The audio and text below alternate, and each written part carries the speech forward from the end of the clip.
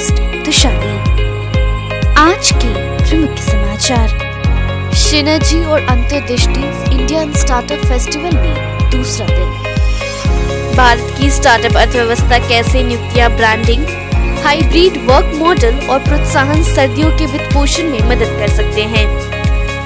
Indian startup festival 2023 शुरू। 30 निवेशक 150 term sheet प्रतिबद्धता करते हैं। अब समाचार विस्तार से। 11 अगस्त 2023 को इंडियन स्टार्टअप फेस्टिवल का दूसरा दिन आधिकारिक उद्घाटन और एमओयू हस्ताक्षर के साथ शुरू हुआ। सुबह रिचर्ड बर्ड, वानी कोला और डॉक्टर नागेश्वर रेड्डी जैसे दिग्गजों के मुख्य भाषणों से समृद्ध हुआ।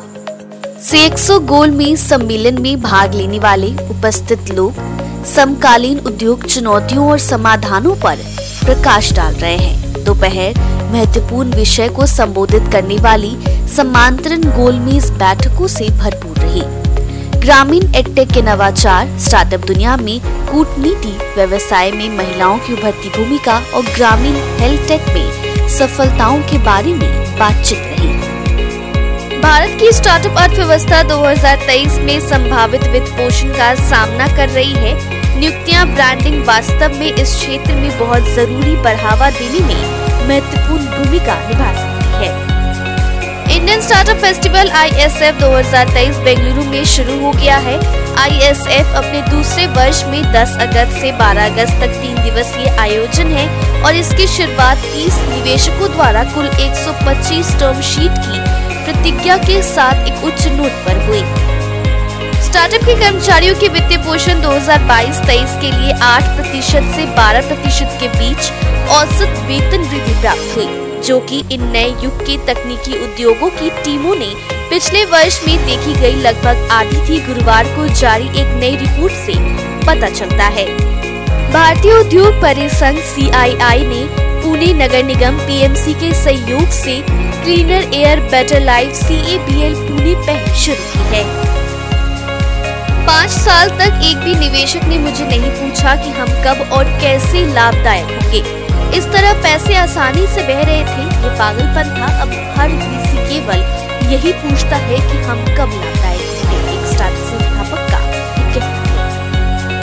भारत के पहले प्रीशियस एग्रीटेक स्टार्टअप फाइलों ने अमेरिका, स्पेन और ऑस्ट्रेलिया में 100 से अधिक वाइन उत्पादकों की उत्पादकता में सुधार के लिए वैश्विक जलवायु SaaS एक सेवा के रूप में सॉफ्टवेयर टेराव्यू के साथ रणनीतिक साझेदारी की घोषणा की है।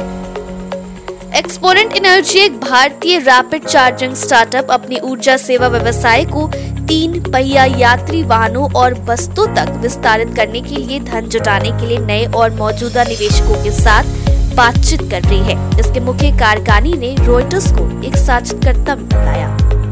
गुरुवार को एक रिपोर्ट में कहा गया है कि उच्च मांग, विश्लेषणात्मक डेटा की उपलब्धता और कम चूक के बावजूद ऋणदाता सूक्ष्म, लघु और मध्यम उद्यम MSME खंड को ऋण प्रदान करने में सतर्क है। भारतीय इक्विटी बाजार स्वास्थ्य समेकन के दौर से गुजर रही है। मिश्रित वैश्विक संकेतों के बीच शुक्रवार को बेंचमार्क सूचकांक गिरावट के साथ खुलने की संभावना है। आज के लिए इतना ही। हमारे टीवी चैनल पे 700 से अधिक स्टार्टअप और MSME शो है। जांच करिए। माई स्टार्टअप टीवी अब गूगल प्लेटफॉर्म पर भी उपलब्ध है, तो आपको हर कदम पे स्टार्टअप और MSME से जुड़े नवीनतम समाचार प्राप्त होंगे। आप हमारे टीवी चैनल को सब्सक्राइब करके हमारा समर्थन भी कर सकते हैं और घंटी के आइकन को दबाना ना भूलें। आप हमें फेसबुक, ट्विटर, लिंक्डइन पर भी फॉलो कर सकते हैं या हमारी वेबसाइट www.mystartuptv.in पर जा सकते हैं। सुनने के लिए धन्यवाद।